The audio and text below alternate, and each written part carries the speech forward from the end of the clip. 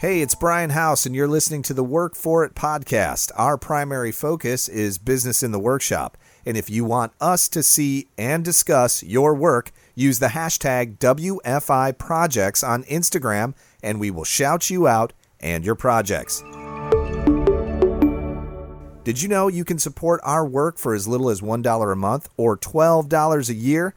Go to patreon.com/workforit to find out more. $12 a year, that's like a burrito. I love burritos.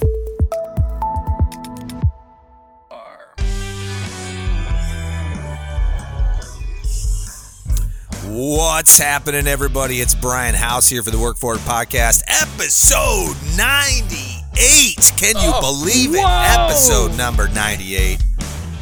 98 already. That's crazy. 98. Man. We gotta do something. That's big a lot for of episodes. One hundo. We got to do something big for one hundo. That would be good. Yeah, for sure.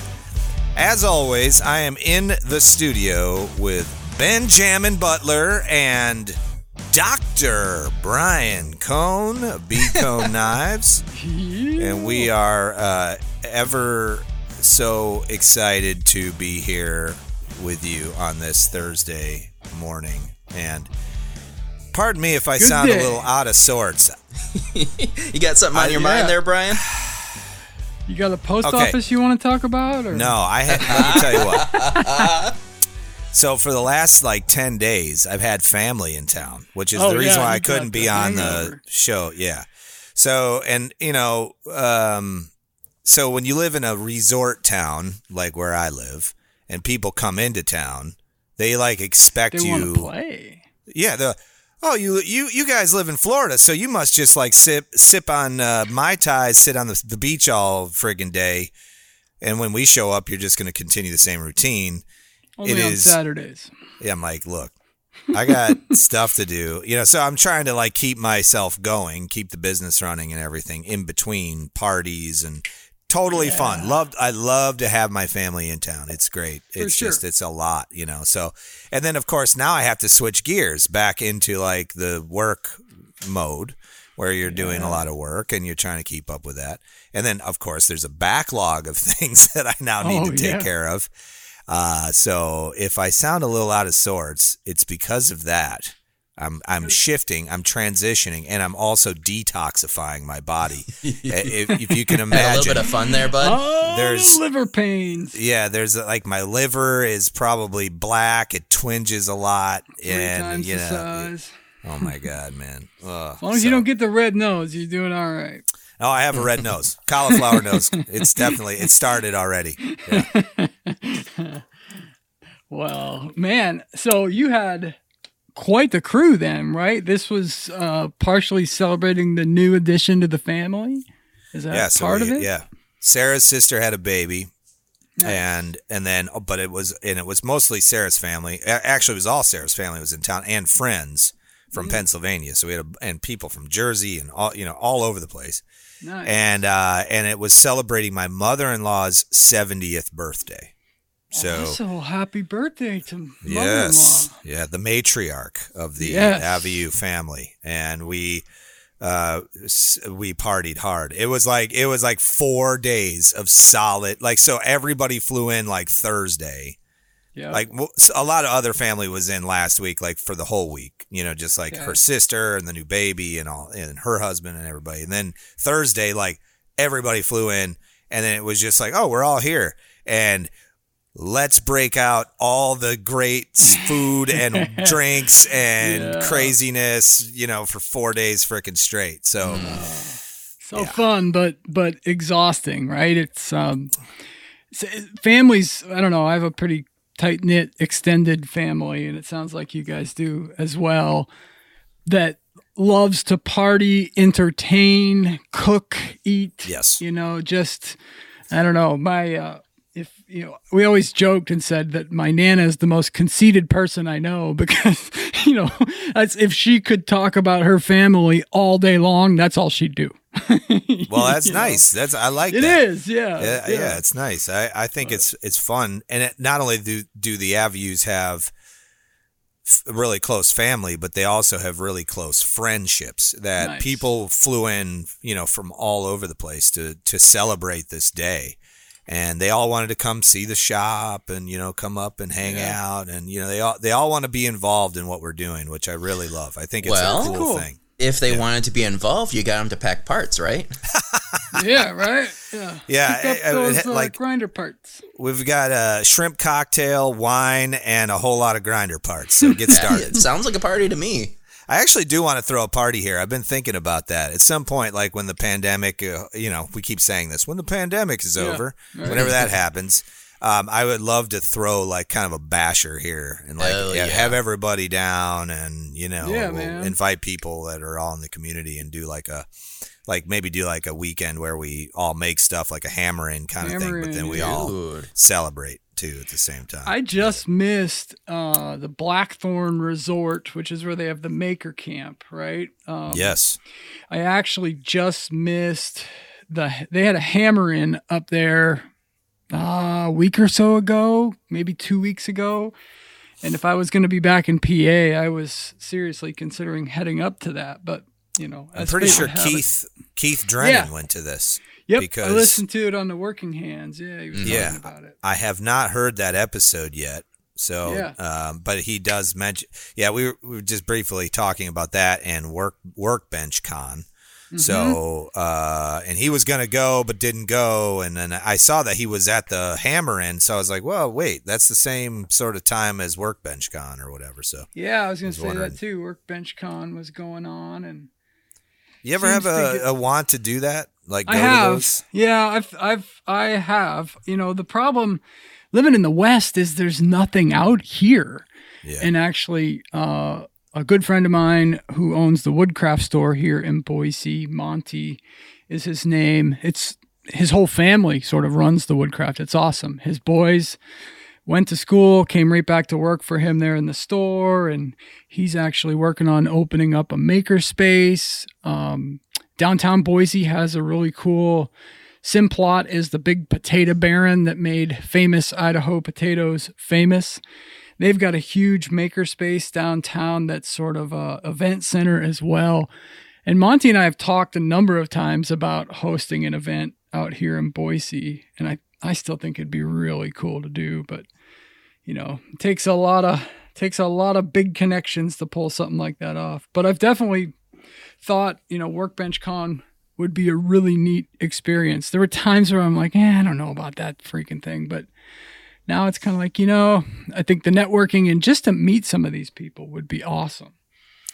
Speaking of that, it is confirmed that I will be teaching those grinder building classes at Kilroy's Workshop in Colorado Springs. And get this. So if you watch Forged in Fire, like maybe a few of our listeners do. Wait, what's that? I've never heard of it before. Show on the History Channel. So do people get famous when they go on that show? I don't think they do really, but maybe it's no like wonder a good I haven't heard of it. Yeah. And so Ron Hardman, who is the guy that owns Kilroy's Workshop in Colorado Springs, he competed on an episode of Forged in Fire. It's season 7. I'm not sure which episode. You have to look it up. It's a family one where the 4 contestants are the two against 2. They're related. So it was Ron and his daughter, which I thought was super cool. Nice. And then it was Jesse Harrison and his son. And they competed against each other. And then ultimately, they get eliminated over time and all that. So, So I'm teaching this class at Kilroy's, which Ron Hardman owns, and Jesse Harrison, who is also a friend of mine, is coming out, and he's teaching alongside of me with Ron. So these two guys who were Forged in Fire, and they ended up, I won't ruin the episode, but they ended up competing against each other at the end. And they're going to be the 2 guys helping me teach the class. So it's going to be kind of a cool thing. Yeah, it's going to be really neat. And that's the first week of July. So it's actually July 4th weekend. Come celebrate the birth of this fantastic country and build a grinder. So you pay for the class, you build a grinder, and then you get to, I just got a note handed to me. Season 7, episode 12. Thank you. Wait, Sarah. What's this? Sarah's working in the back. Working. Whoa, my head. Sarah is. Come join us, Sarah. Brian and I talked about this, and maybe in the next episode she can come join us. But I only have one set of headphones and one microphone at the shop, so I gotta get a second setup for her. But we'll do that and then bring her on so she can talk about how shitty it is to work for me and not talk about boss. I still think that we should do an episode without you. Yeah, exactly. I almost handed her the microphone today. That's how busy I was. I was like, look, you got to run the show. Talk to these boys. Exactly. But I had missed last week and didn't get a chance to sit in with you guys because of the family thing. But it's good to have you back. Well, it's good to be back. Thank you so much. Brian, I've been monopolizing the conversation here. I wanted to know a little bit. I heard that you had a raffle. Yeah. And all of that. Tell me, I know it took a while, but you sold out, right? Yeah, it definitely took a little bit longer than I expected, and yeah, I've complained before that it was basically because everybody and their brother seemed to do a raffle at the same time. That's awesome. Everyone, seems to have done the raffles, and it was fun. What's hilarious is there's no raffles going on right now. I think everyone's raffled out for sure. They're so raffled out. It's so funny because it was like there's 15 freaking raffles going on, right. And then it's like this week and last week too. This is nothing. It's just crickets. It's so funny. Well, I actually finally sold out, and basically, I had. When I first did my raffle, I posted almost every day about it. Every time I sold, 5 or so tickets, I would make a new post like, hey, there's 40 left, there's 35 left, there's 20, whatever. And, every single one of those posts only got, I think the max one got like maybe 200 views. Wow. And it was just like, it just plummeted so hard. So I wonder if that's the algorithm doing that, or is it? I don't know. Think it's just people were just like, oh, here's another raffle, and they scrolled past it or something? Well, I forget who I was talking to, but somebody had told me that if you have big bold text on your pictures, it tends to get killed in the algorithm for some reason. Man, but I don't really know about that. I'm so tired of doing the fucking Instagram song and dance bullshit. I know. Lately, I tire of it. Like I will admit, I've been off the platform for a while, for a number of reasons. But coming back, like my head hurts with all the shit that Instagram wants now, or even starting to think about it. And then that it doesn't do you any favors on top of it is a bunch of shit. It's like we pander to the algorithm and none of us are growing. So that's what you have to kind of think in terms of now. So like I got an email from Facebook and they told me that I should monetize Reels on Facebook. Okay. And that they were giving me some crazy numbers. Like people are making $30,000 a month. People are making good money. I don't know about that. Okay. I don't KJ know about that Sawdust. You may have heard KJ Sawdust on on Jeff's podcast at one point. Yep. So he has a podcast with Bourbon Moth and Nick Key. He monetized Reels on Facebook. You have to have 10,000 followers on Facebook is the starting point, right? And he got the same email, 30K a month and this kind of craziness. I do think he made several $1,000s a month, between $1,000 and $2,000 a month he did make. I don't know if it's sustained or not, but he was making some pretty decent money there for a period of time. He talked about it on their podcast a bit and actually shared the numbers. And I was like, well, that's pretty impressive, but I don't have nearly 10K followers on the Facebooks. Well, this led me down the rabbit hole of determining, could I monetize anything on Facebook? Like, they're claiming they're paying people. So I was like, okay. And I also looked into it for Instagram, and I'm not eligible for any of it, and for whatever reason. Yeah. But there are things you can do to like push yourself to get towards. It's like an invite only type situation. So I said, because I've been posting reels for a while. If I post a reel on Instagram, I cross-post it to Facebook. So I started digging into it and looking at my analytics for some of my reels on Facebook. I have 2 reels that have, one has over 300,000 views. They both have over 300,000 views on them. 2 reels. The rest of them are kind of like, a couple thousand here and there or whatever.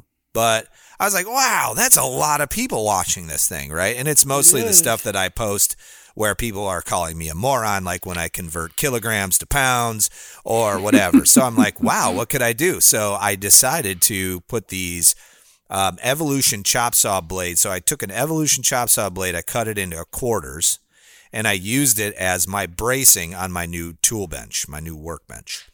And I'm like, oh, people are going to just tell me that I am the biggest moron ever because like it looks like you could fall on it and cut yourself. Oh, right. Well, what they don't Safety know, police everywhere, right? Yeah, exactly. But what they don't know is that those are all, there's no teeth on those blades, so they're not sharp at all. And sure enough, I post that reel.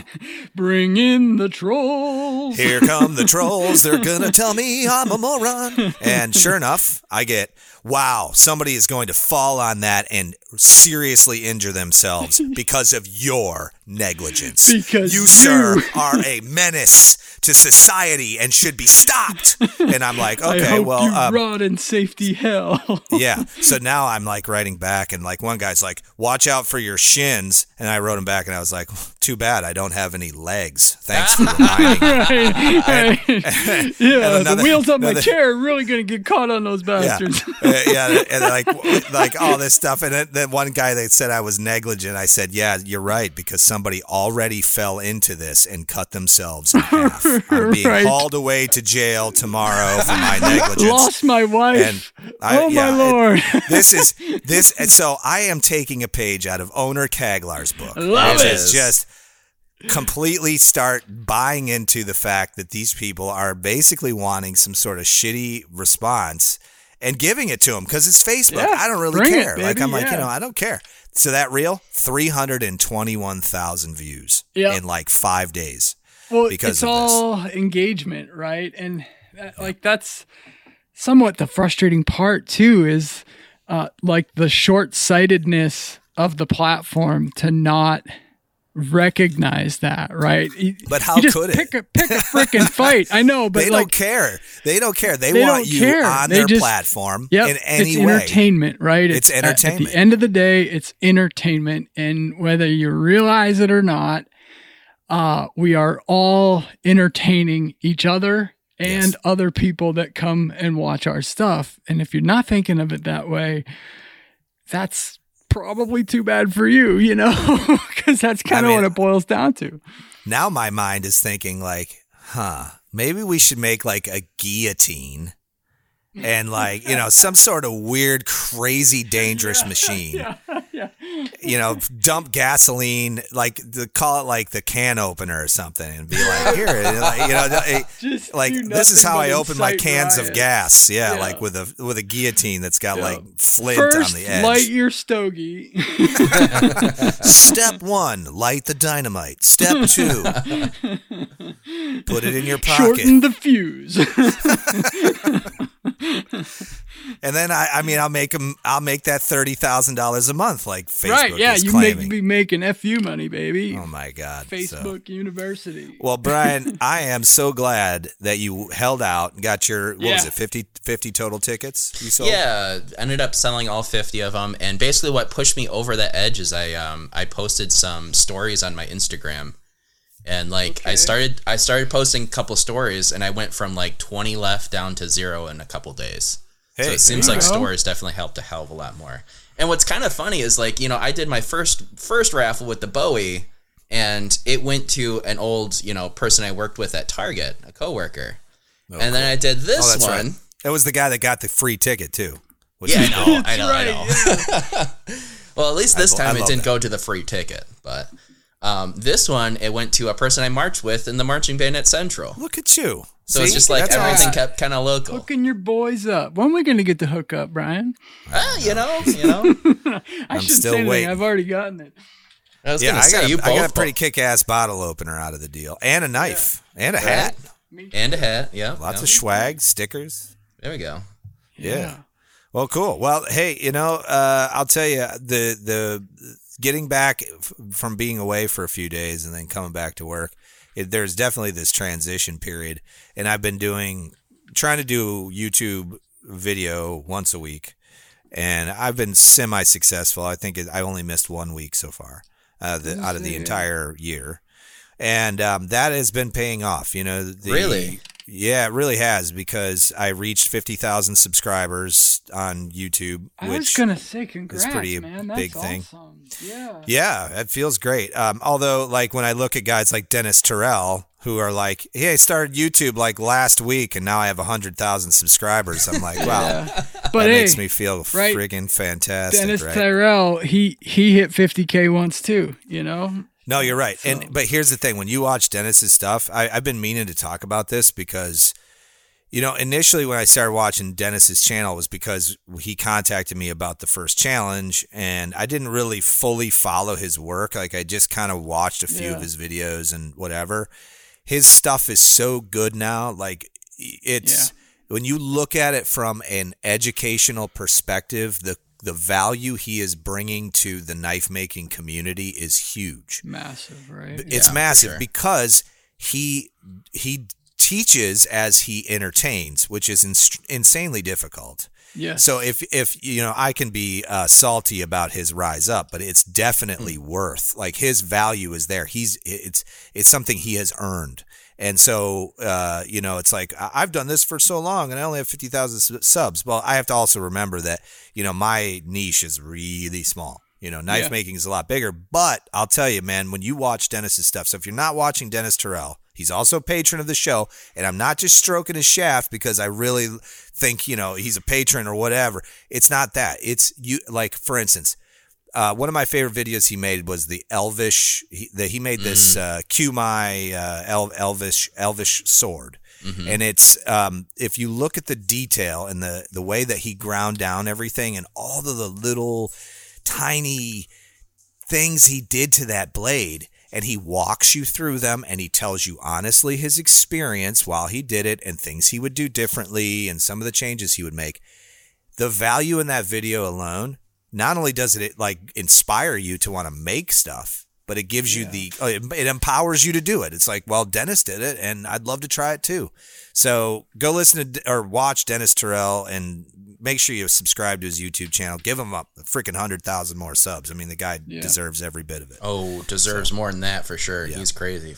Well, and to me, it's really neat to see, what happens when a guy like him has either the encouragement or the combination of the encouragement and the enthusiasm to push themselves in that space, right? Because, I remember talking to Dennis, almost a year ago now when we were doing those lives together and stuff, and I remember him saying, like, it just sort of happened, he started posting to YouTube and folks started watching and it sort of happened organically. And so probably 3 years ago, if you'd asked him, if he aspired to be a YouTuber, he probably would have said no, but when you really find that stride and you find your purpose in creating whatever it is you're creating, it's so neat to me, and the fact that we can share what we've learned with others through that hobby, if you will, is just so powerful. It's really, really neat.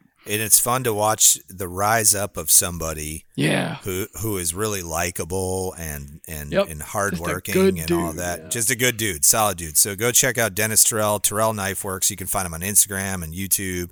And, he collaborates with us. He came on the show. He does the challenges, which, by the way, I've started my challenge already, Hey, Brian. You did? Good for you. Did.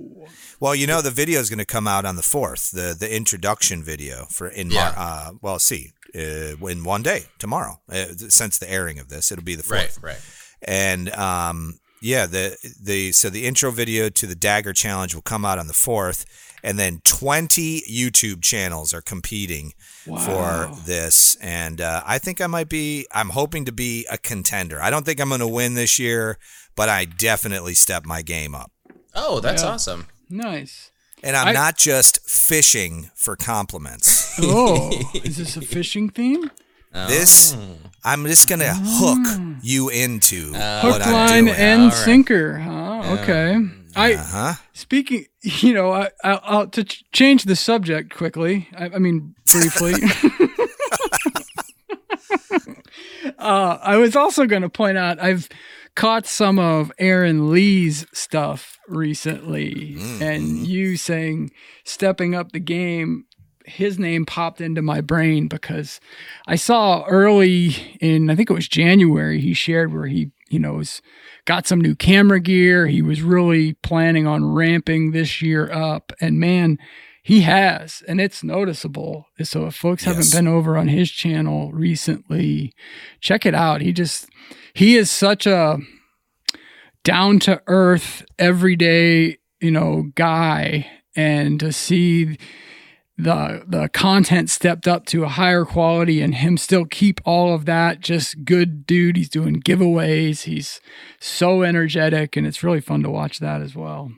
And he's building a revolution. Yes, I was going to say that too. Lots of folks building those things these days, I see. It's almost as if they're everywhere. It's almost as if everyone should have one in their shop. I agree. This is what we're doing. We're like Sherwin-Williams paint. We're covering the earth. Cover the earth with grinders and leather aprons. Yeah, Aaron is a good dude. In fact,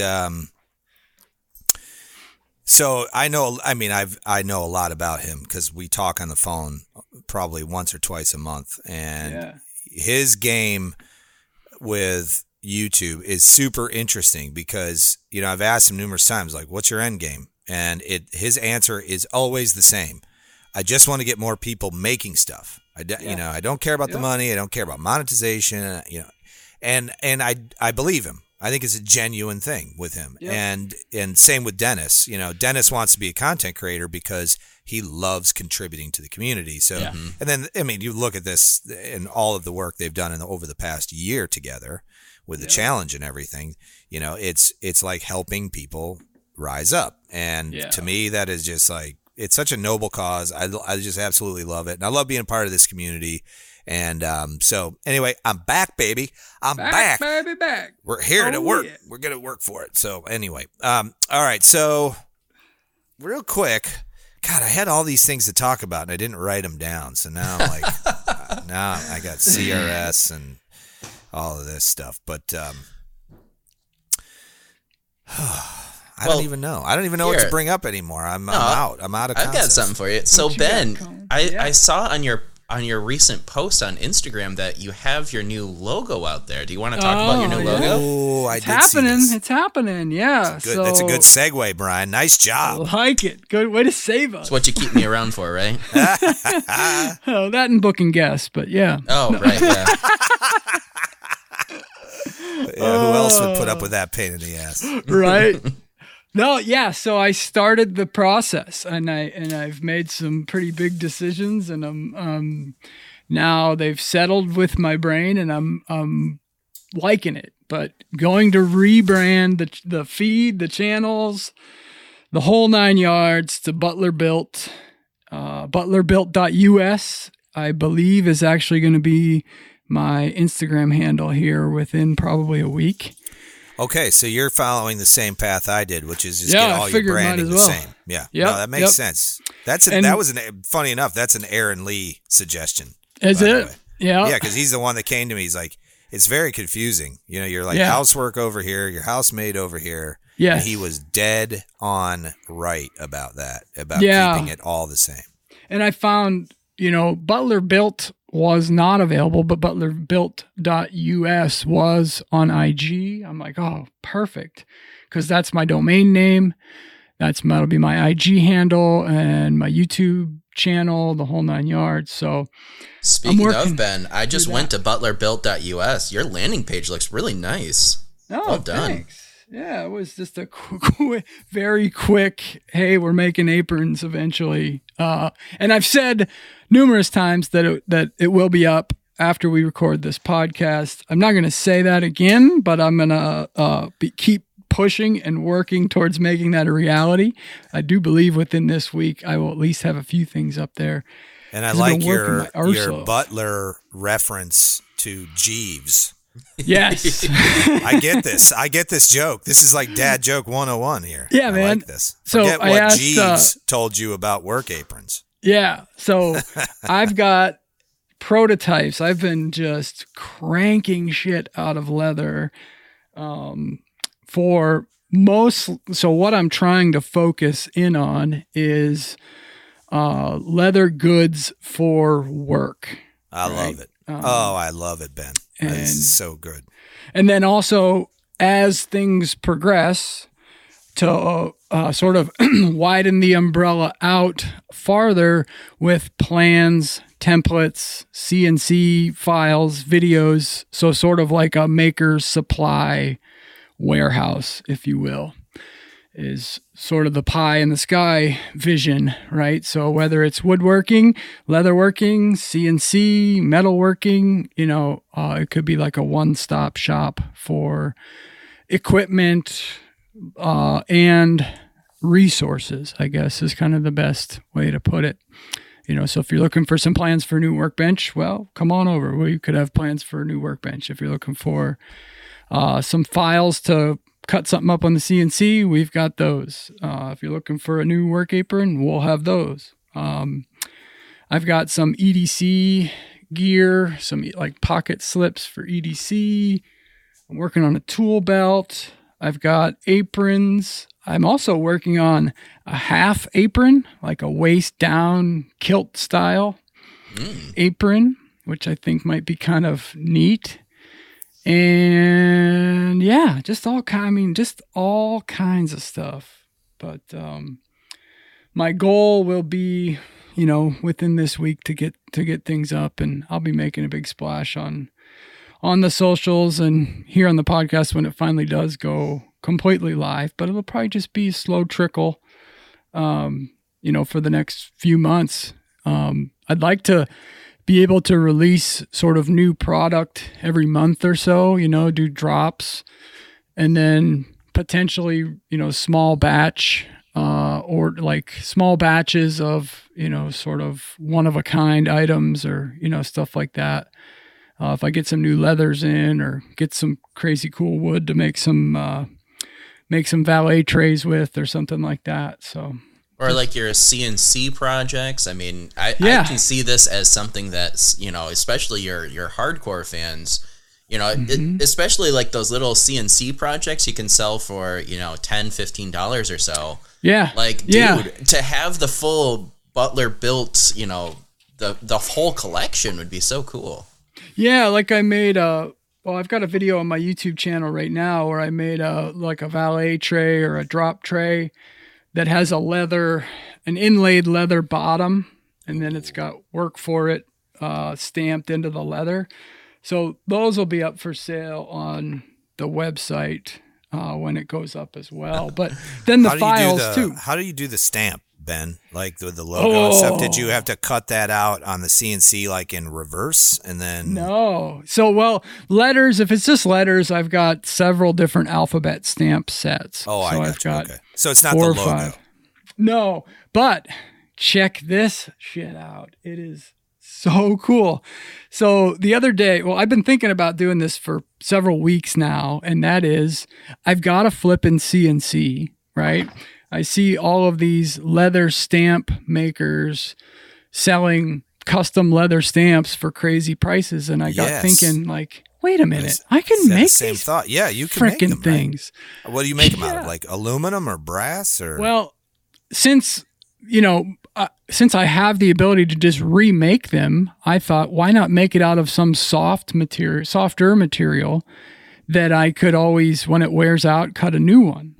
And what I found was a linoleum block. So if you carve, have you ever seen people that do stamp like prints, right? When I was in school, like in art class, we did linoleum lithographs. Yes. Yeah. And that's cool. Exactly what I did. So I took my new logo and just created created a cut that carved away everything and left the positive space there. carved it out of this linoleum. It is about an 8/8 inch thick, and then it's got a MDF backer on it. And then I just put it in. I have a small press, you know, like it's kind of like an arbor press, but it's specific for leather work. I just drilled a hole in the back, stuck the damn thing on there, and zoink, it stamps leather like a mofo. That's so cool. Yeah, I was like, shit. So now what I think I can do, I've got to do a few tests. I picked up a new CNC bit yesterday that is like a pencil tip bit, 30-degree angle V-carve bit, so I can get really detailed carves, you know? So like B-Cone, your logo, where I'd have to get in those, the O and the B and stuff like that. With the bits I had, I couldn't get that detailed. For instance, I could not put the word Butler in the middle of my bow tie portion of the logo at a 3-inch wide logo. With this bit, I will. And honestly, I kind of like it being that minimalistic. I do too, yeah. I don't want my name plastered everywhere. So for now, it'll be the bow tie. But like I was saying on the last podcast, you know, to have options with a logo is something I really have wanted for a long time. And so far, I'm really liking it. But I think depending on the level of detail of people's logos, I think I will be able to offer custom stamping of leather goods. So if it's if you want your logo on your work apron, why I'll you know, for a fee, I'll stamp your logo on it and send you the damn stamp. That's a good deal, because I wanted to put it on my logo on the apron you sent me, and I tried a couple pieces of leather just you know, with my laser.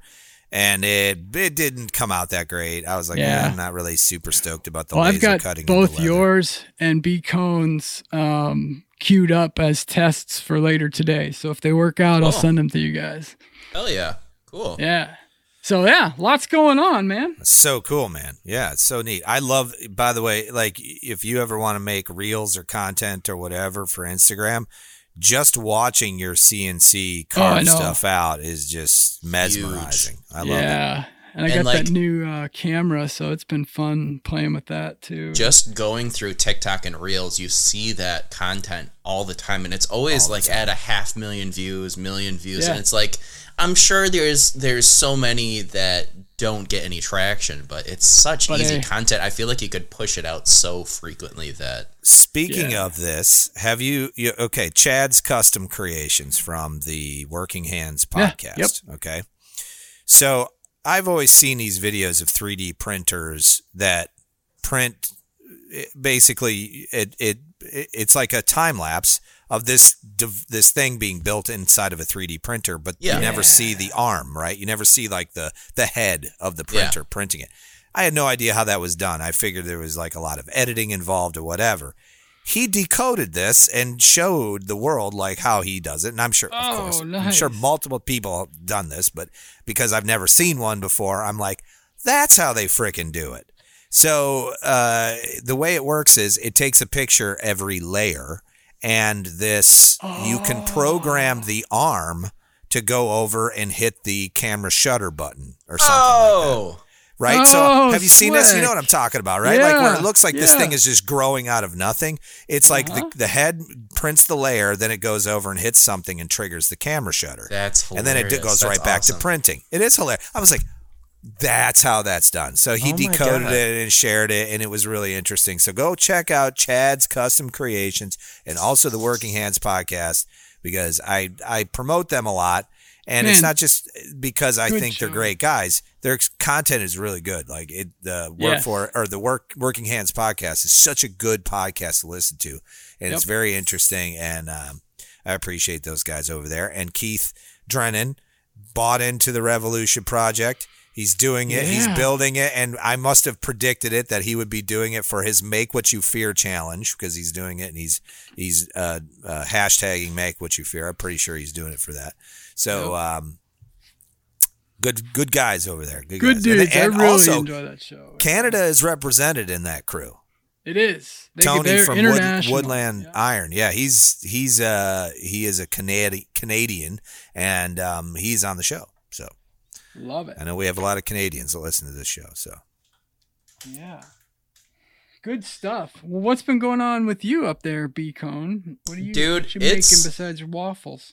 It's been a weird week for sure. It's been a weird week. Tell us all about how weird it is. I want to know every detail. Like kinky or just strange? No, not kinky. No. Come on now. Not that I'll share on this podcast anyways.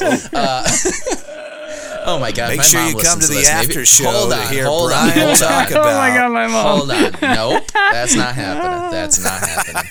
So, over the last couple batches, I've been doing really large batches, and I hate doing more than 10 knives at a time because I like it where each process takes a day, and like it feels like your whole batch is just moving through quicker. Yeah. 10 wives is tough. I mean, knives. So I definitely learned my lesson and am currently working on 14 knives right now. So, what? You just said you didn't want to do this, and now you're doing it? I know, and now I know I'm gonna break it up in 2 batches. I'm trying to figure out how to just stay on, I'm 6 curious, to 8 though. knives at a time. I just need to. Why 14? Did you sell 14 knives or something? It's or is just this just a big run? No, I that's all of the orders that I have currently. Whoa, dude. Yeah, so basically that's great. I cut them all out and I've got them, I figure, if each person has and I have the Damascus or whatever steel that I need in-house, then I'm going to have it cut out so that, like, I can't, like, get a harebrained idea at some point, because I've done it a couple times where I have a piece of Damascus and the order fits perfectly on it and it's like absolutely perfect, and then I'm like, okay, I'll set this aside so I don't touch it, and then I set it aside, and then like a week later when I go to work on something else, see it again. once I have the forge out and I'm thinking, hey, I'm feeling like I want to forge today, I just want to hit on some steel, I go and look at my steel pile and like, oh hey, this piece, so let me grab this, start forging on it and realize, oh, that was set aside, now I have to order new. Gotcha. So I thought, hey, I've got 14 orders, I'm gonna cut it all out so that I can't do that.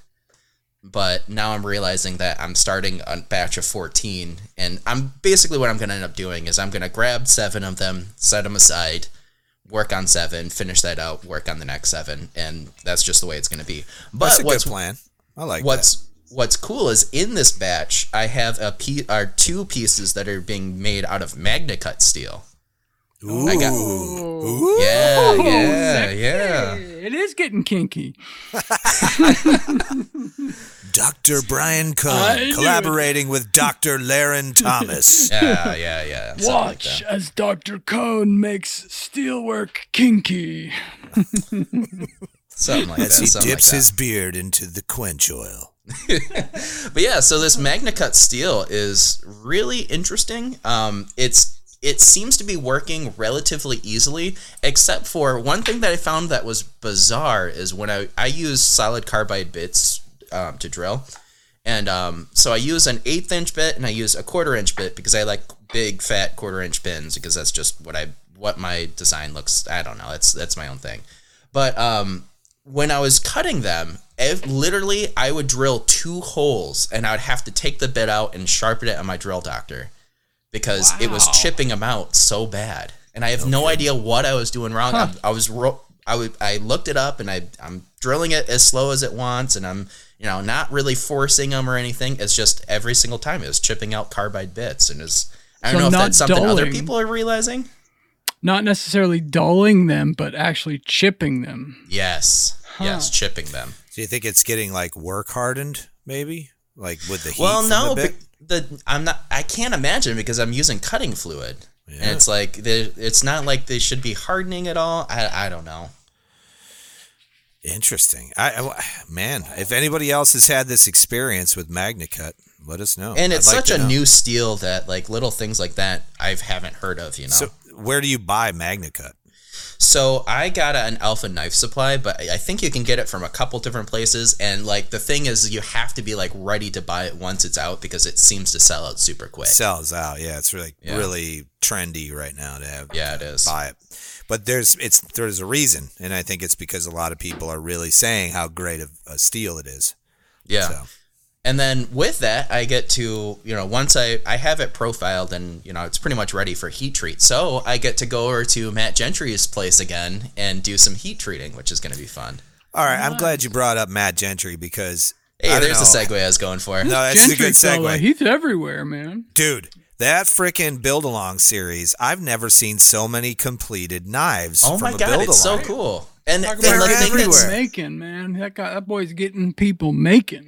And the thing that I love is like they're probably more than half of them are from makers I've never heard of. So now I'm going through and I'm looking through their feed and I'm learning more about so many new people that are doing high quality shit that like you'd think, Instagram knife makers were kind of a small and a tight knit group. You think you kind of know everybody, but then you learn of like, shit, I've had to have followed 25 people through this whole thing. Well, every swinging dick in North America has started taking up knife making,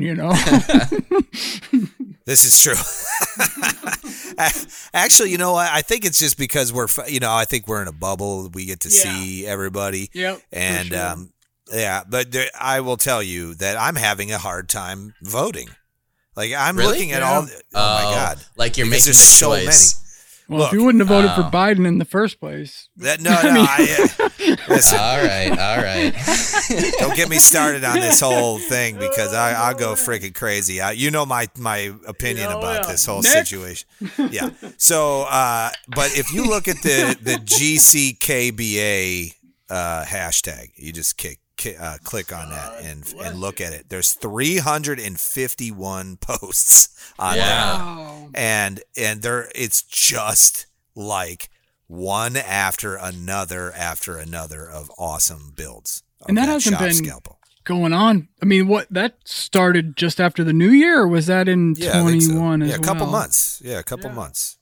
So you've got all these people building the same. If you're not familiar with Gentry Custom Knives, he was on the show a little bit ago. But Matt Gentry came up with this concept. He wanted to do like a knife build along, and I think he had like 900 people reach out to him, and so far like 300 have actually built it, which is a huge amount of people to turn around and build a knife. I think that $3,500, prizes kind of pull. That's probably part of it. Yeah, that's probably part of it. So, who are the judges? Who judges the? I think it goes by likes, right?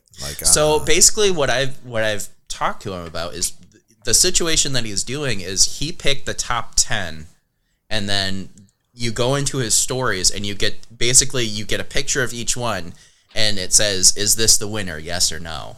And you get to go through and you pick 1 yes and 9 no's. So has he picked the top 10 yet or no? Yes, they're out on his stories right now. Oh, they are on his stories right now. So go vote. Go vote. I didn't know this. I'll have to go look. But damn, they are. I'm just looking at the hashtag on Instagram, so it's unbelievable stuff. That's cool. The other crazy thing that happened in my shop, or I guess about my shop, is I was looking at, and I'm trying not to put the cart in front of the horse yet, because the last time I did this, the whole haunted shop thing fell apart, and that was the. But I am looking. I see dead people. I am currently looking at a possible new shop. It's about a 1.5 car garage. So let me give you the positives. It's super well insulated. It's got a big garage door. It's only got one entry. It's the whole thing. It already has a bunch of work tables in it already. And it looks like it pretty much, I just need to move my stuff in there and I'll be able to get going.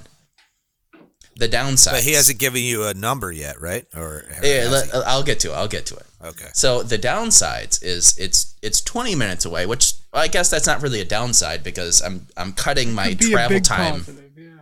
Right. I'm currently driving an hour, so this is only 20 minutes away. Forget I said downside. Let me just tell you this. So I'm currently driving an hour away. This is now 20 minutes away. It is about 2.5 miles from where Emily works half of the week. So if that works out, then I could carpool with her, 3 times a week. And then, hey, now I'm instead of driving, 10 hours a week, all the way my hour drive there and back, I'm only driving there myself, a couple times a week and carpooling with Emily. Yeah. Right. So it would knock it down by my driving time by about 10 if you factor that all in. Here's the downsides. So it's at a trailer park that looks really sketchy. Yeah. Okay. So No, I'm not quite done with all the downsides. Wait. So pause this right now. We need to pause the downsides. Hold on. So the first thing that comes to my mind is cheap labor. No, well, do you know what the term lot lizard is? No idea. This term. I've never heard of that. Ben knows. It's a prostitute that hangs out in a trailer park or in a truck stop. All right, but hold on. I'm just kidding about that. But the first thing that comes to my mind when I think about this is that, like, is your shit safe in there? Like, if people know you're in there working, right? You know, and I'm not saying anything about trailer parks. Don't go there. But I'm just saying, like, a lot of times theft can occur in places like that. Well, it's just a concentration of people, right? Regardless of background or anything like that. It's a concentration of people. But that could be an advantage. I lived in a trailer at one time in my life. I stole all kinds of shit while I lived there. It was great. Smoked crack, the whole thing. So talking to the owner there, so I can modify it however I want. So I can, I can lock it down as hard as I want. I can put padlocks. I can do deadbolts. I can do anything I want. I can even put up cameras.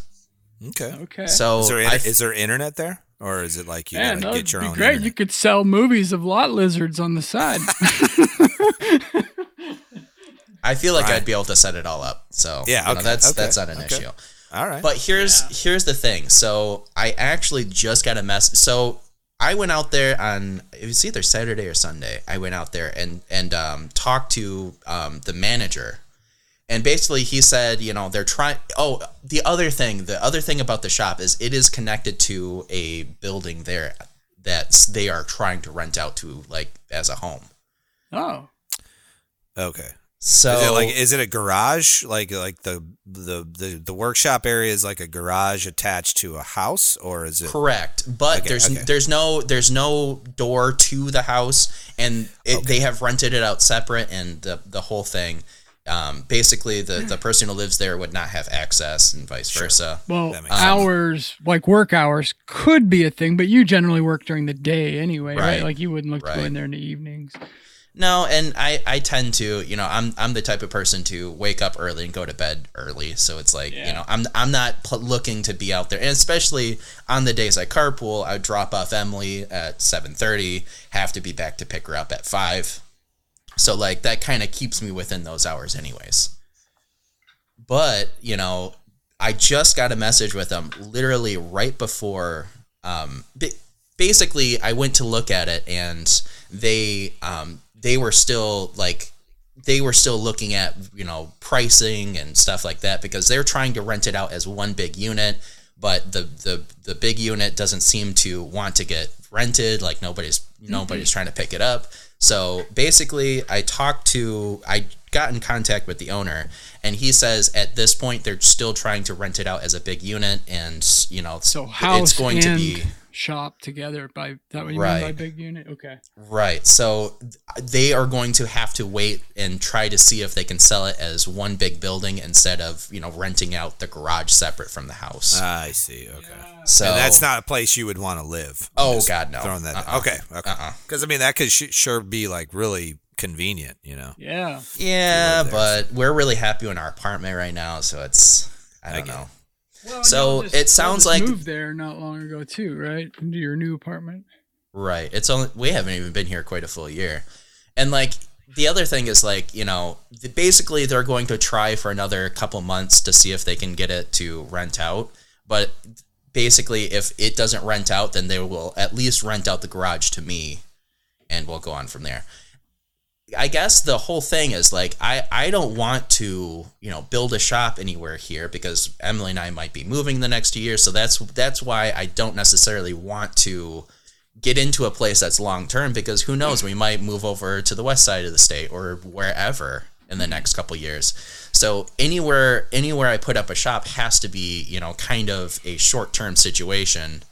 Yeah. So that's the I don't thing. know. I feel like you're in the market for something short term. It's not going to be your forever shop. It's probably not even going to be your 5-year shop, For sure. Not even close to 5-year shop. So Yeah, if you can make something work and the way the price of gasoline's going up, just the cost savings and time savings you'd have just to have something close, even if you don't move all your tools in there, I've already done the math on that. As long as that place is, if the gas and electricity, or if rent and electricity comes to less than $400, I'll be at least breaking even. Wow. Just on my drive. Yeah. And at $400, it seems a little, it seems like that would be doable. Very doable, very doable. But, again, it's just I have to wait for them to figure out whether they want to rent the garage on its own. And I just have to sit here and wait. After, first of all, it's at least like 4 times larger than the little, shed that I'm in now. So I'd be able to, kind of spread out my stuff, work comfortably, have more table space, do more things, maybe even get a few more tools in there. So I don't know. Man. Dude, 1.5 car garage. I mean, I'm in a 1-car garage. The amount of shit that I fit in here. I've got a full leatherwork studio and a full woodworking shop. You can fit a ton of stuff in a 1.5 car garage, as they say. I kind of eyeballed it just by looking at the studs, and it looks like it's about either 21 or 22 foot by 22 foot. Okay. I'm at what am I? I'm at 15 by 18 or something like that. Yeah. Yeah, 15 by 18 roughly. But yeah, you can fit a lot of stuff. And plus, the only time I have trouble with the size of my shop is if I'm making cabinets or something like that, like a big table or a big piece of furniture. Then I've got some challenges, but in general, you're making knives. The biggest thing you might make is a sword, Right. Right. Yeah, 20 by 20 is a standard 2-car garage. So no shit. Perspective. Yeah, so 20 by 20, yeah. Well, then I'm looking at a 2-car garage. Yeah, and that'd be pretty huge. I mean, you could, garage. because you're in a 10-foot wide by 15-foot wide space now, something like that? My current shop is 8 foot by 16. Okay, so yeah, I mean, it'd be a significant upgrade for you. Huge upgrade for sure. Plus all the workbenches and stuff, which would be really awesome. Yeah. And right now in my shop, I literally measured it. I have 4 foot by 4 foot of usable table space. Oh, wow. Yeah, I need more for sure. Yeah. So transitioning, Brian, this sounds awesome. I wanted to transition before we head into the second hour of the show into WFI projects. I don't know if you guys have looked through this, but 2,878 posts tagged with WFI projects, which is huge. Great and stuff. I got to tell you that there are some super interesting projects that are happening. I wanted to pluck one out. I got like sort of sidetracked with the Gentry custom knives things because there's so many of those on here as well. Mm-hmm. But Full Steam Designs, so full_steam_designs. He's out of Charleston, South Carolina. He is designing a chair, and he's tagged the WFI projects in this. And this is why I love like calling out people that are doing different things, because we see a lot of knives, love the knives. I get sucked into the knife thing too. But to see somebody like spend time designing a chair to me is just awesome. And I love to see that. Plus Chris, give him a shout out. I've been following his maker journey. Good follow. And a small creator at this point still. He's still really working on building his followership. As of right now, 3,829 followers on Instagram. I don't know what he's got going on YouTube. I think it's bigger. Let me look. His YouTube channel is great as well. So he's 20,000 subs on YouTube. Yeah, I thought he's bigger over there, Yeah. He is doing some really awesome stuff. And when he first started, I knew if he stuck with it, he was going to do good things, and he is. He's also building the Revolution. Chris, I saw your order come through a couple days ago. I'll have that out ASAP, and you'll have a Revolution in your workshop in no time. So Chris Powell over at Full Steam Designs. Go check it out. And I can't wait.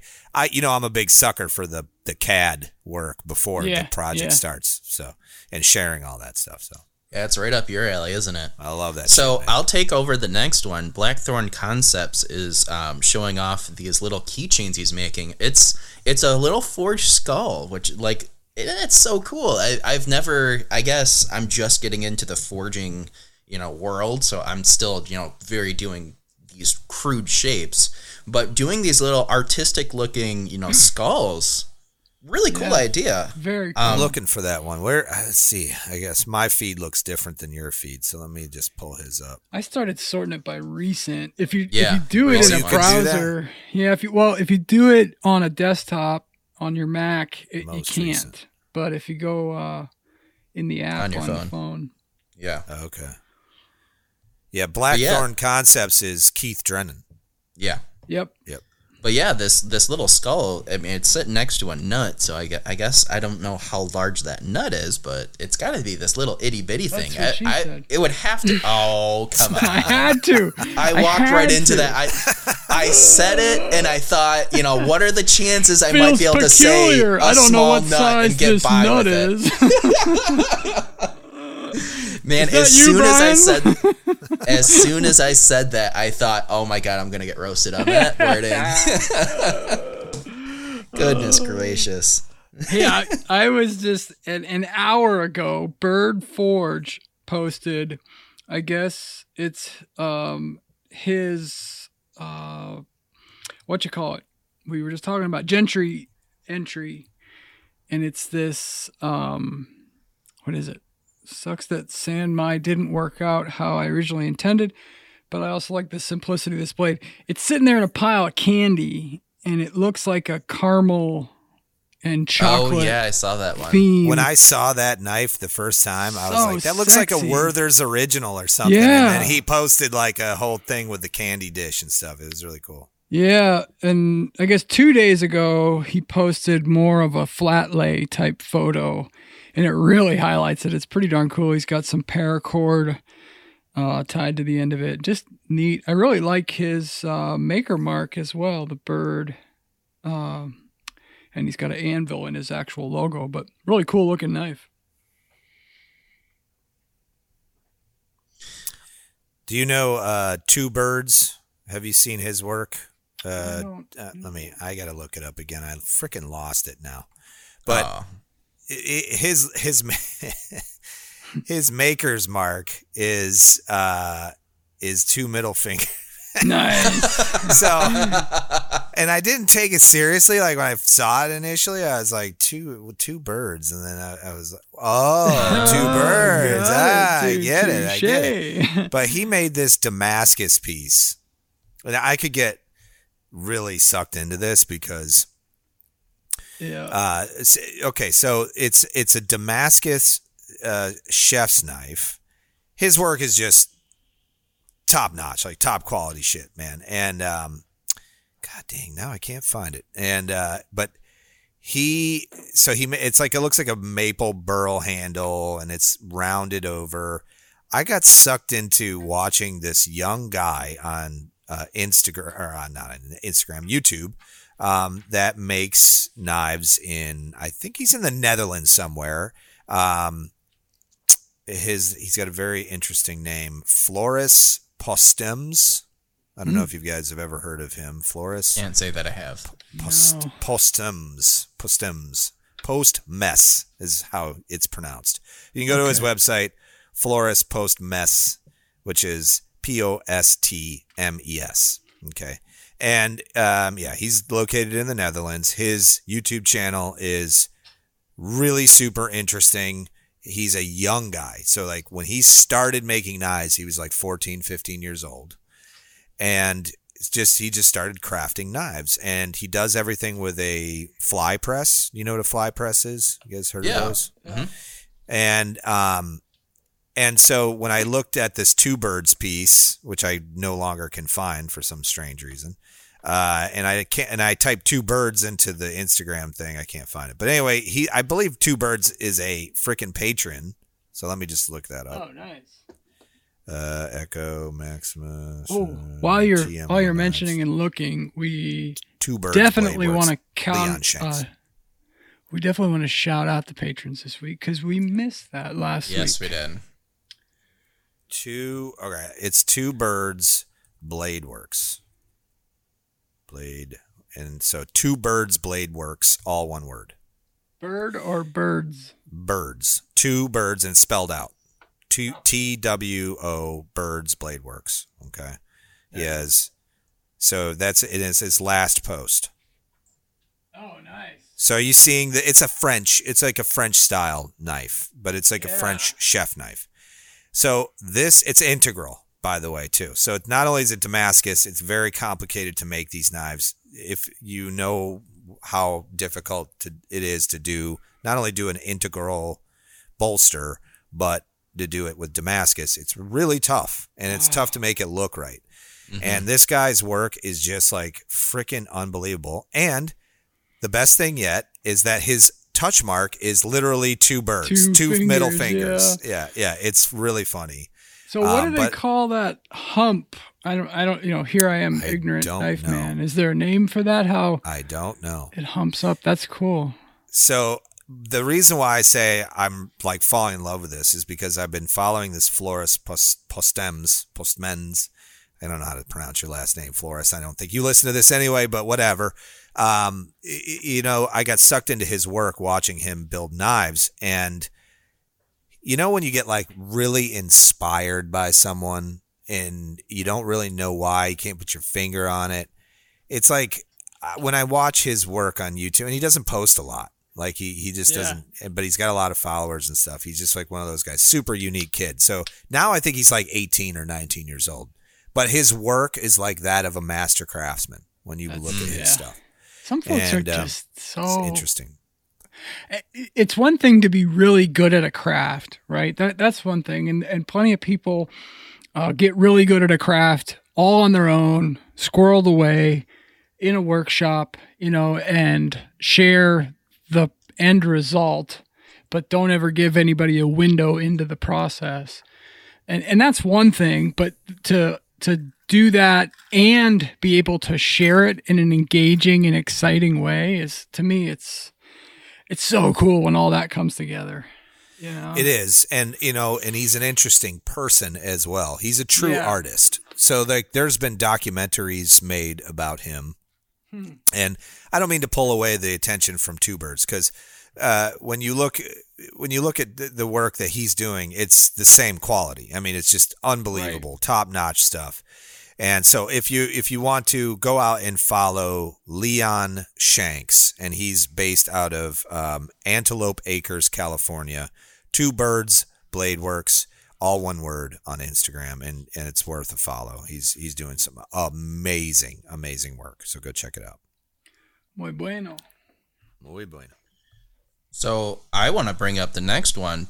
Bald Man Knife and Tool, someone close, near and dear to who's that? Brian House. Who's that? Yeah, I know, right? We have got to have him on, by the way. I was thinking That'd be about a fun that. one. Really easy, yeah, for sure. That'd be a fun one. Hey, Brian, maybe you can set up this one since he literally lives next to you. I don't do that work, Brian. That's your job. Don't be trying to pass that along. I'm just gonna have you're gonna have to come in on Saturday, Mr. Coe. I'm really gonna need you to come in on Sunday. Oh, goodness. But yeah, so he's got a whole batch of these thicker clippers that he's making. It's a little clip point blade, but it's a 1/4 inch thick. He's making me one. And here's the reason why. I want one really bad. When you hold this knife in your hand, you're like, oh, it's such a great knife. How does he get it sharp being so thick and such kind of a smaller, blade section? How does he get it so sharp?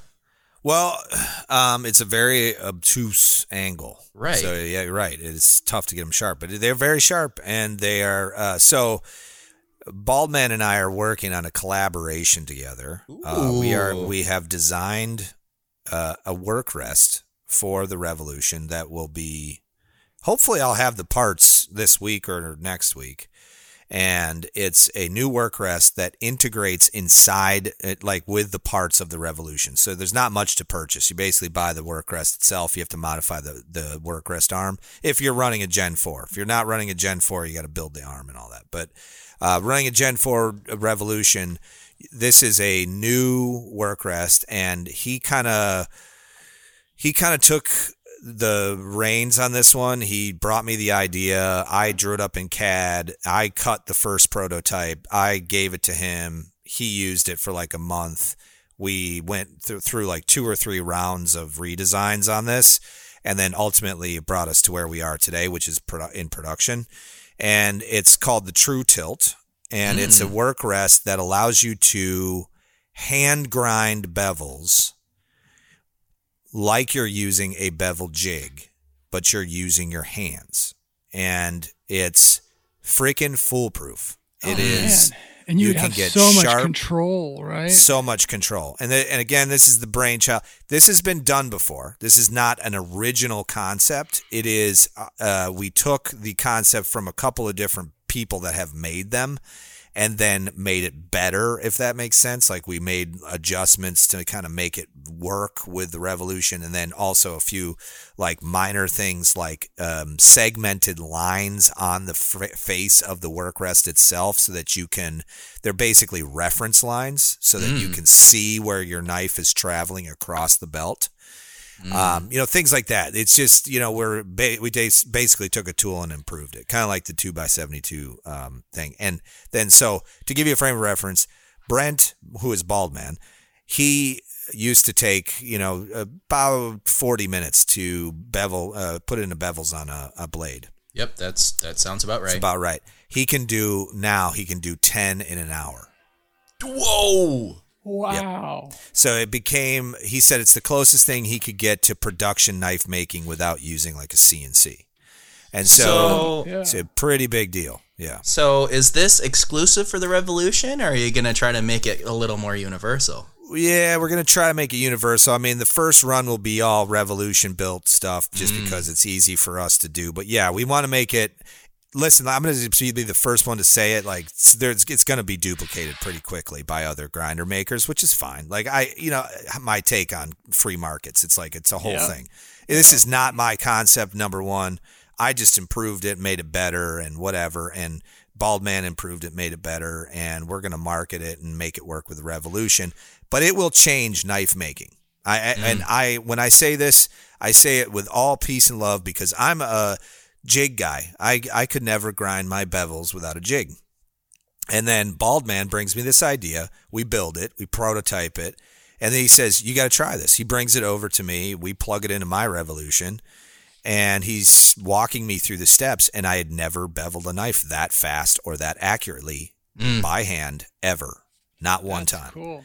And so I thought it was a fluke. So I did another knife, and then I did another knife, and then I did another knife, and it was like I could rock out, like just about as fast as he can. I mean, he's really much quicker at it than I am, but it's like pretty unbelievable how fast we're able to achieve like perfection. Dude, I need to get my hands on one. I don't care what it costs. Yeah, I'm with you. It's and we're gonna try to figure out like an arm situation that'll fit in the Broadback and one that'll fit in the Ameribraid. We've already started kind of looking at it, but we wanted to perfect it for the Revolution first, offer it to the Revolution community, and then we obviously want people to buy into the Revolution project. So it's like adding another thing, another item that works with the Revolution. It's a super cool machine. When you see this thing run, I've sort of teased it a little bit. I've taken Sarah took some photos of me using it, and then it's almost like the minute we post it, I get like 50 messages from people. What is that? What are you using in that video? Like what is that table?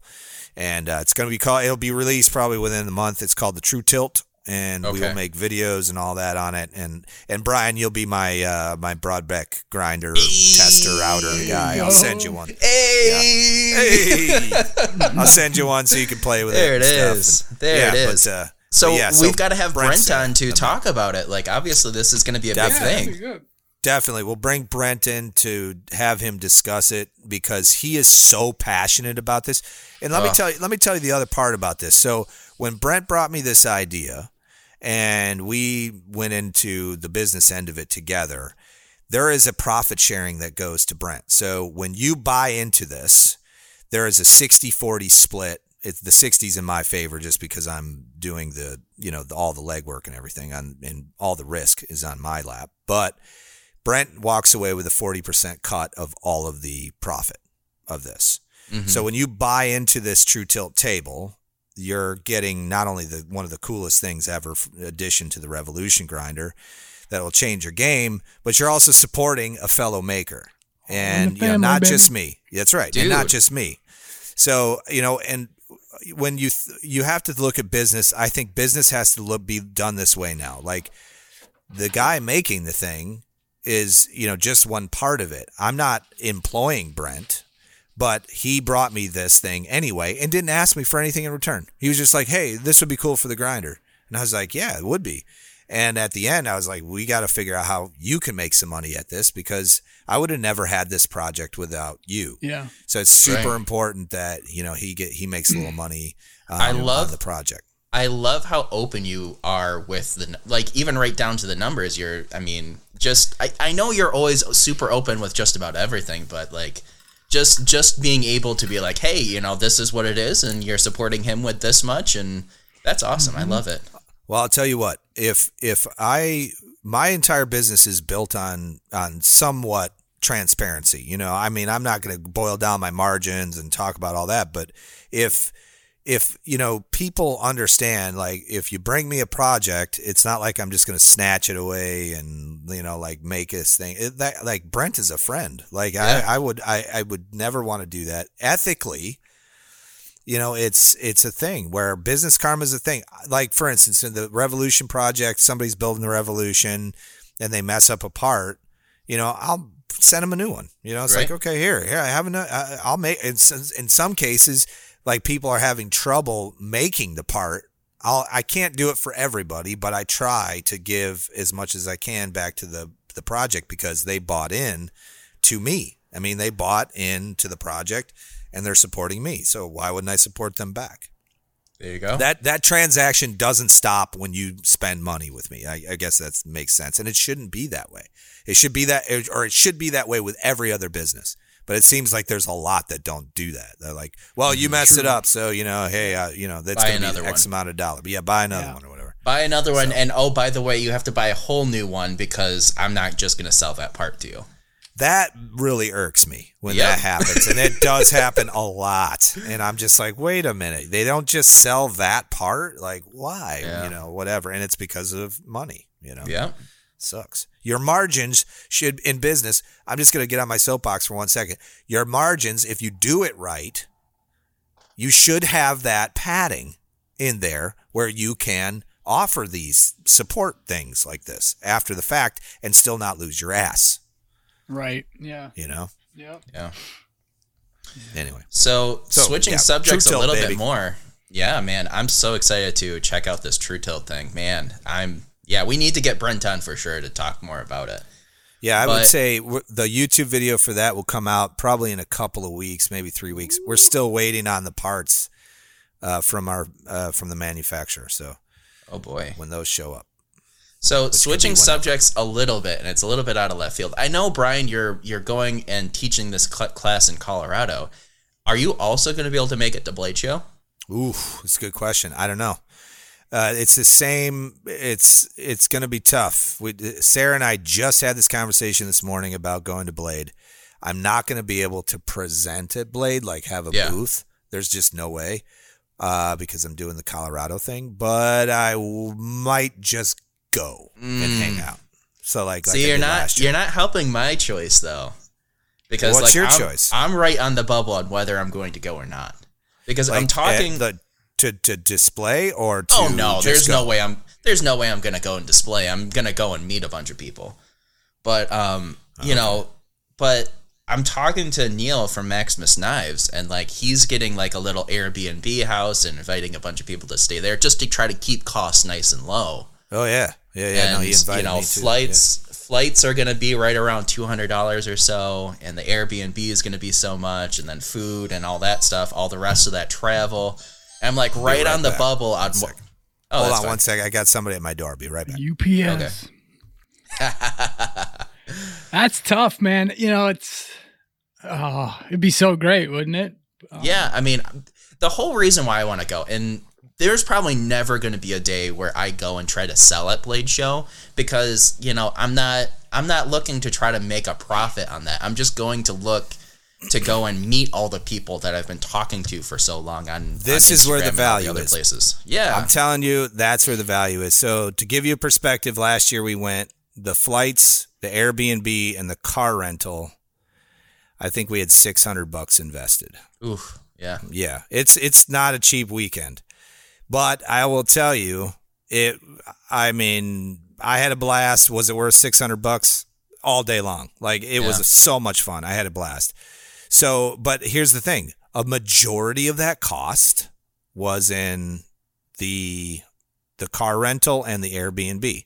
So if you can get those prices down by staying with Neil and sharing a ride, I mean, you could get in and out for maybe say $300. Well, with the flights being at about 200 round trip and the Airbnb looking at right around $60 a night overall. Yeah. And then of course the tickets I think are like $60 and then food on top of that. So basically after this last raffle, I thought I'm definitely not going to do one for a while, but if I can do a raffle or two between now and Blade Show and make my money off of those raffles, then I might use this as your narrative then. So here's what I would tell you. Make a knife, a really kick-ass blade, and make it like an EDC or kitchen knife or something that everybody would like, not this offset serrated crap. Well, I was just trying to get rid of that damn thing. and then use that as your narrative for the waffle, because like instantaneously I want to tell you, like, I want to buy something from you just to get you there. You know what I mean? Like I personally would love to meet you face to face and hang out with you, obviously. Yeah. Because wandering around Blade Show, that's like one day. It's the rest of it is like chilling and hanging out with everybody and like, going down to the pit and all of that and just sitting around and bullshitting. So for me, like, I want to meet you and have you there. Again, I don't know if I'm going to be able to go. God, I really want to go. It was so much fun last year. Well, that might end up being my linchpin. If I spend all this money and I don't even get to hang out with Brian House, then maybe it's not worth it. All right, I'll make a decision. Bad.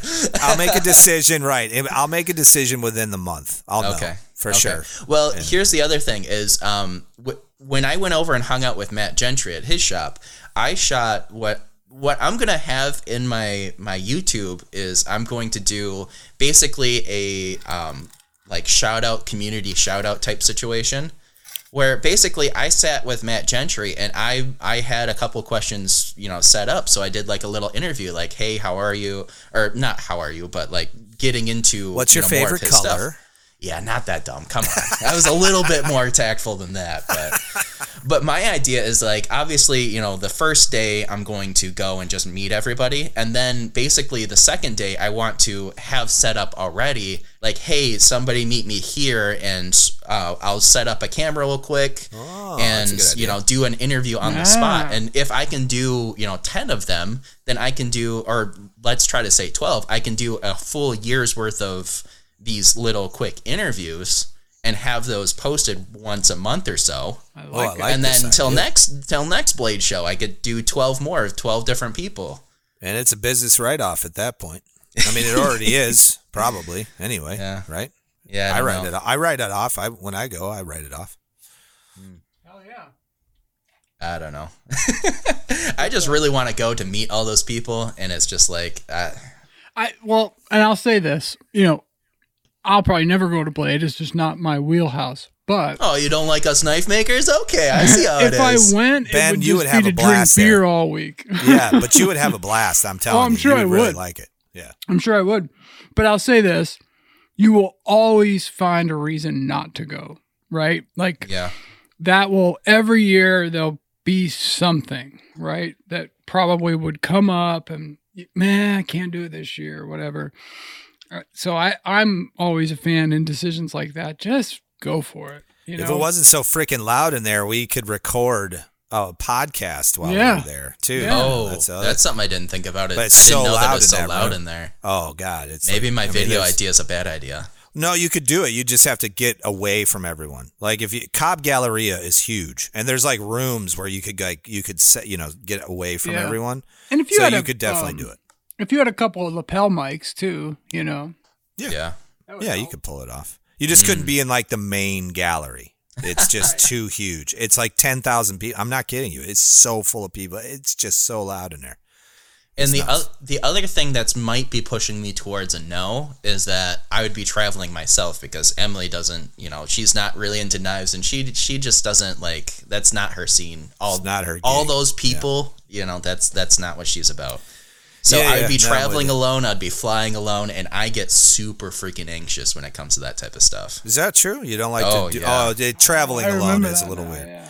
But here's the Yeah. thing: we could fly in at the same time. I could meet you at the airport. Well, I'll rent a nice car. We'll ride together, and yeah, you wouldn't be alone hardly. There at we all. go. Sweet. Yeah. Think of it like Well, that.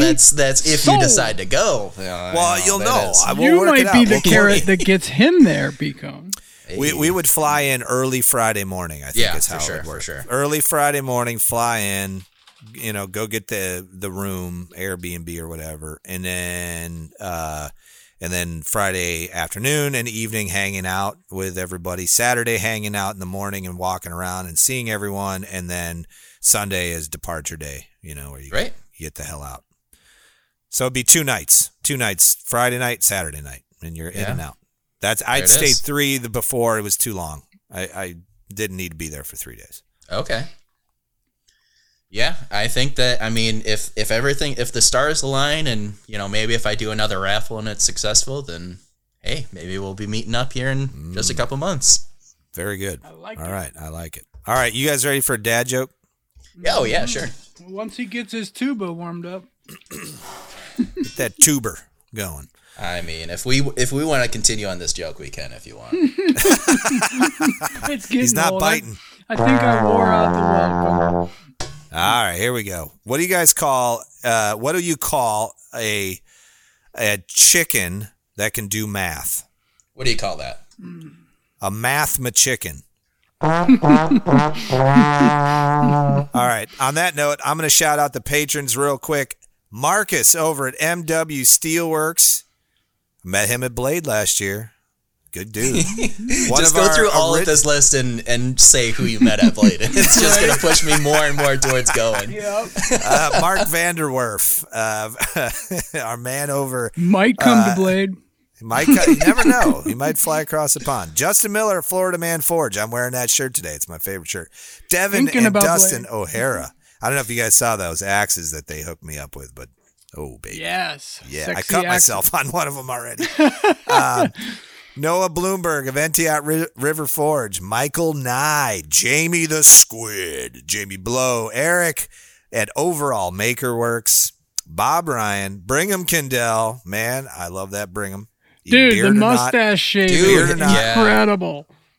Oh, man, I mustache saw is on incredible. WFI Projects with Brigham Kendall. He was shaving his. He shaved it off. yeah. With Did you read the whole knifey thing made, behind that? Like he was trimming it and then he screwed it up or something, and then he Yep. had to shave the whole thing off. Yeah, it's great.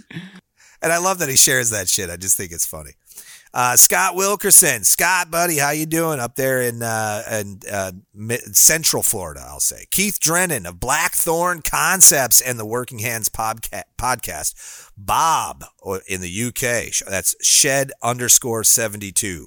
Brian Hooten of Hooten Knives. Jason Moss, our man in Texas. Mark LeBlanc, north of the border.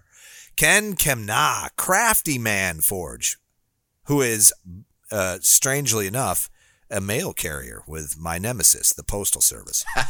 James Hunsberger of Hunsberger Pocket Knives. Cardoso Knives. I don't know if you're following Cardoso Knives, but you should be on Instagram. I'm sucked into his stuff all the time. KnifeMaterial.at. Fantastic stuff over there. Moonshine Leatherworks, our Mr. Prankster Brian Absher. Working Hands Podcast is supporting us, and I talk about them all the time. Great guys over there. Ryan Coakley of Ryan Chadbourne Knife Works. Something about Ryan. I just love that guy. He's also co-host of the what is it that Hustling and Dancing podcast? What is it called? It's Hustling and something. I don't know. Hustling and shucking. Something like that. Carol Ann Jeanette Racine, our executive general manager of wooden spoon carving, Oxford Blade Company, Maritime Knife Supplier, man, Lawrence Lake. I've now started buying my knife grinding belts, some of them anyway, from him. Oh, really?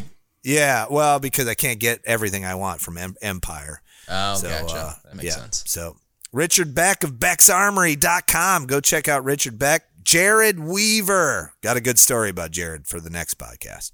Okay. Leon Shanks of Two Birds Blade Works. We talked a lot about him. The man himself, Dennis Tyrell of Tyrell Knife Works. This list is so freaking long. I know, Thomas Moberg. Awesome. Donnie Dulovich of Florida. Bruce G. Carlson. We appreciate you, buddy. Our man Neil over at Maximus Knives. Thank you so much, Neil.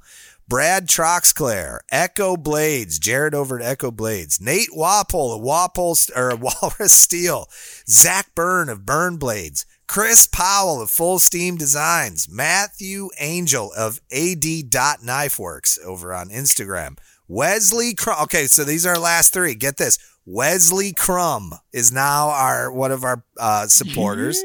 Nice. Gotta love him.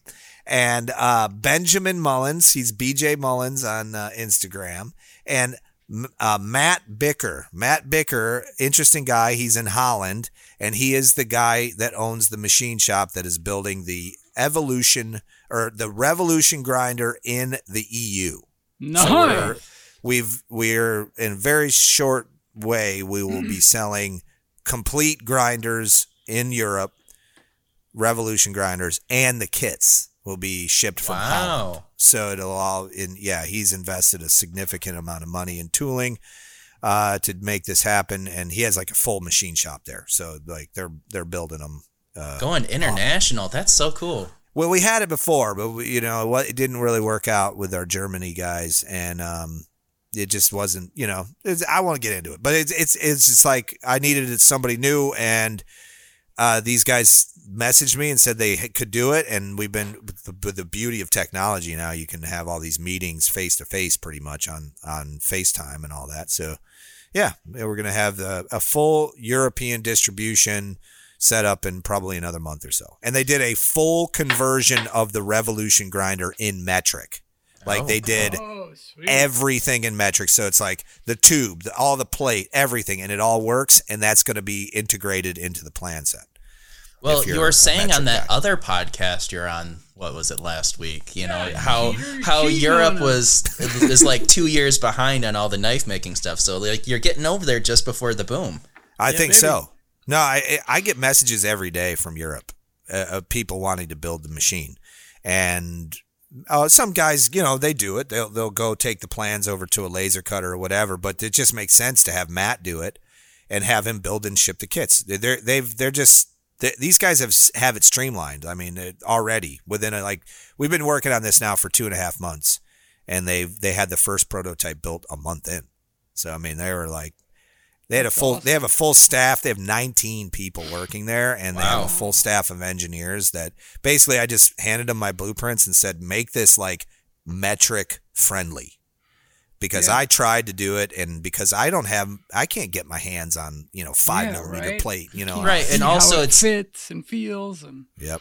It's kind of like speaking a second language because you're so ingrained in the imperial system. Yeah. And I could get the hardware here. I could do all metric hardware here, but then the plate wouldn't be the same. The tube isn't the same. It's just different.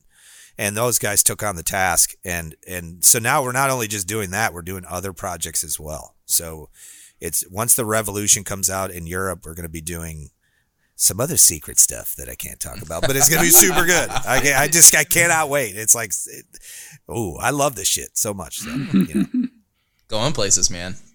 Yeah. Erede, as they say. Is that a show, guys? I think that's a show. What do you think? Yeah. Real quick, I wanted to give you an average. Okay, so Red Circle, who services our feed for the podcast, we've gotten some messages about the annoying advertisements. Yes. That are interjected into the podcast, and I am going to announce right here, right now, that the Work For It podcast is now going ad-free. Woo! So, baby, because of the beautiful people over at on Patreon. Yeah. We no longer need Love to run these silly ads, and you don't need to hear me talk about sponsors and bullshit and whatever because of the patrons. So if you're thinking about joining Patreon, just understand that, or if you're a freeloader and you're not a patron and you're just listening to this for Right. free and you're being a leach. Hey, we appreciate you. Let I'm us kidding, shout I'm out kidding. your name instead of some bullshit Red Circle's name. All right. Exactly. Well, guys. Exactly. Maybe this is the push for some people. You're no longer going to get these crazy ads. Is it Yes. worth $1 a month or so? Yeah, maybe. Yeah, I don't know. To give you a frame of reference, like we were making about $40 a month in our ad revenue on the show, so we're turning that off. So we're not going to get that anymore because it's offset by the patrons. And I did the math. I started looking at it, and it's like I think for gear we're all set up for now. I mean, maybe we need something down the road or whatever. But between that and the software costs, it doesn't cost a lot to make this show. So, we're volunteers in the system, and, the ads are just paying for the software at this point. So let me give you some numbers. So we joined Red Circle a little over a year ago. So of all time, let me just do this. So we joined February 18th. We joined Red Circle. So that's all the data I really have. Right. We were on another platform for a minute, weren't we? We were on Craig's platform, and then he switched it over. I can't remember what it was called. But during that 1 year, or since February 18th of 2021, our show has been downloaded 34,100 times. Man. And it's a weekly average download of 966. So put that into perspective. And then they average those numbers out to 615 people that listen to the show weekly. So if that gives you any indicator. And as far as I know or understand, from a podcast perspective, that's pretty dang good. Yeah. Like there's not a lot of podcasts out there that are in that, other than Joe Rogan and all these big guys, but we've got a seriously good followership of people who are dedicated and listen to the Work For It podcast. Just a killer community, and that's like I've chatted with quite a few folks recently that have reached out. Some folks that are like, "Hey, man, I chat with the Bryans all the time. I haven't reached out to you," and so I appreciate it so much. It's so freaking cool to get messages from folks. Here's the next thing. So, we're turning off the ads. If you know somebody who might like this podcast, heck, just let them know about it and see if maybe we can grow that number a little bit. Yeah, and there's not necessarily that we're like just looking at the numbers, but like we want to talk to more people. We want to see more WFI projects. We want to grow this community so that we can help each other more. So it's mutually beneficial because the WFI projects thing that I came up with. Brilliant. Oh yeah, okay. Yeah. That you have all these great of. ideas, like guests, and you do such a good job bringing them all together. I spend all this time coordinating guests and coming up with cool hashtags. Oh boy! So I don't know how you do it all. I know it's exhausting. And it is mutually beneficial if you think about it, because we do shout out a lot of people, and we bring them on the show and all of those things. So it definitely becomes a thing where I feel like our listeners are our friends, and then it just kind of grows from there. But there's two things that you could do. If you're a Spotify listener, you can rate our show now. So like when you go to Spotify and you're listening to the Work For It podcast, if you go to the page where like the home page of our Work For It, you can see where it says rate the show, give us a 5-star. But a majority of our downloads come from Apple downloads. Really? So we know that surprises me. Yeah, Spotify is not such a big. I mean, they're about 25%. So then the rest of it is so easy. Yeah, Apple's just easy. Apple is the thing. You can most definitely review us on Apple Podcasts. It's really easy to do, and leave us something funny. Talk about Brian's beard and how cool it is. Tell us you hate us. We don't care. Yeah, exactly. That's what they were saying on the Working Hands podcast, and we don't ask a lot. We don't ask for a lot like that. Like I'm not always out there going, "Hey, make sure you leave a review," like I do on YouTube. I'm like, "Make sure you hit that thumbs up button. You got to hit that thumbs up." It's really important, I think, for our growth as a show. because I really love doing this work, and the podcast is a huge part of it. So anyway, go rate us on iTunes or Apple Podcasts or whatever, and Spotify if you're on there. And yeah, that's it. I'm done. I'm done with that commercial for us. Yeah. So no more ads. We're done. No more ads. Except about us. Well, guys, I think that was a successful show. What do you guys think? Fantastic show. Fantastic show. Great and I appreciate you both. Oh, man. I was just going to say, great to have all three of us. You know, it's becoming a little rare these days. And I just want to bring this up right now at the very last part of the show. Can you tell me how badly you guys screwed the pooch on the audio last week? Oh my God, that's I turned off my outro music. We got to talk about this for a second. Yeah, I was going to bring that up earlier, and I'm glad you brought it up now. Oh my gosh, man. I'm so sorry about that. So basically, what it's happens? Okay. It's all right. Basically, what happens is, I have the Rodecaster Pro, and Jason had the Rodecaster Pro. Yeah. And I should have thought about the fact that he doesn't set up his like I set up mine. Yeah. Right. So basically, what ended up happening exactly what happened with when we had the oh my gosh, why am I blanking? Art of Craftsmanship, boys. Yeah. Basically, I had it set up wrong where all of the audios from all three of the people. Well, at that point, all four of us was coming into my own audio. Oh, so basically, that was duplicated at mine, and they had theirs, so we were getting echoes galore. So basically that whole situation happened again with Jason. Yep. And I didn't think about it. I should have learned my lesson, but I didn't. You salvaged it. I mean, it wasn't bad. Well, we saved it in a way. I apologize. I quote edited the damn thing, and like Brian, I mean, I'm not going to sit there and listen to a whole hour and a half of it. When I did listen to it, I grabbed I can't remember which track it was now, but I grabbed the track with no echo that had all of us. I think it was Jason's, and I listened to his just briefly, and I'm like, sweet, everything sounds good, and up we went. And then the next morning I saw Mark Vanderwerth's post, and he's like, sorry, can't listen. He's our quality control manager. And I'm like, that what the hell? knows. Does he hate Jason or what? Like, is he not listening because of the guest or what? And so I should have caught it, and then we put it back up, and then we learned two lessons. One's the Rodecaster lesson. The other one, there's a couple spots where my audio cuts out, and I found out that with AirPods, if I get a phone call, they automatically switch your mic and everything over. And that is a terrible design by Apple. It is. It's done that to us here when we're doing other stuff, and it screws so much stuff up. Because your iPad will answer. Right. And it shouldn't switch unless you actually answer the call. If it just rings, it shouldn't switch over to that. But it does. It does. Yeah, it does. So anyway, yes. Thanks for bringing that up. I'm done busting your chops about this. I appreciate you guys stepping up. But leave. Listen, guys, exactly. I have job security now.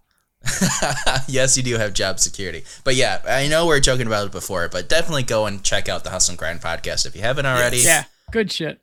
Yeah, they're great guys. All right, maybe we can try doing this outro one more time. All right, let's do the outro. All right, boys. Listen, I hope you guys have a good working week. And you know my thing. You got to have some hard work and some good luck. Hell yeah. We appreciate you guys. Don't let your meat loaf. All right, amigos. We'll catch you later. Don't fry bacon naked. Is this like a don't eat yellow snow thing? Like, useless tips of the day. I got you. All right, goodbye. We appreciate you guys. Goodbye. See you guys. See you later. Adios, amigos. Bye. Bye.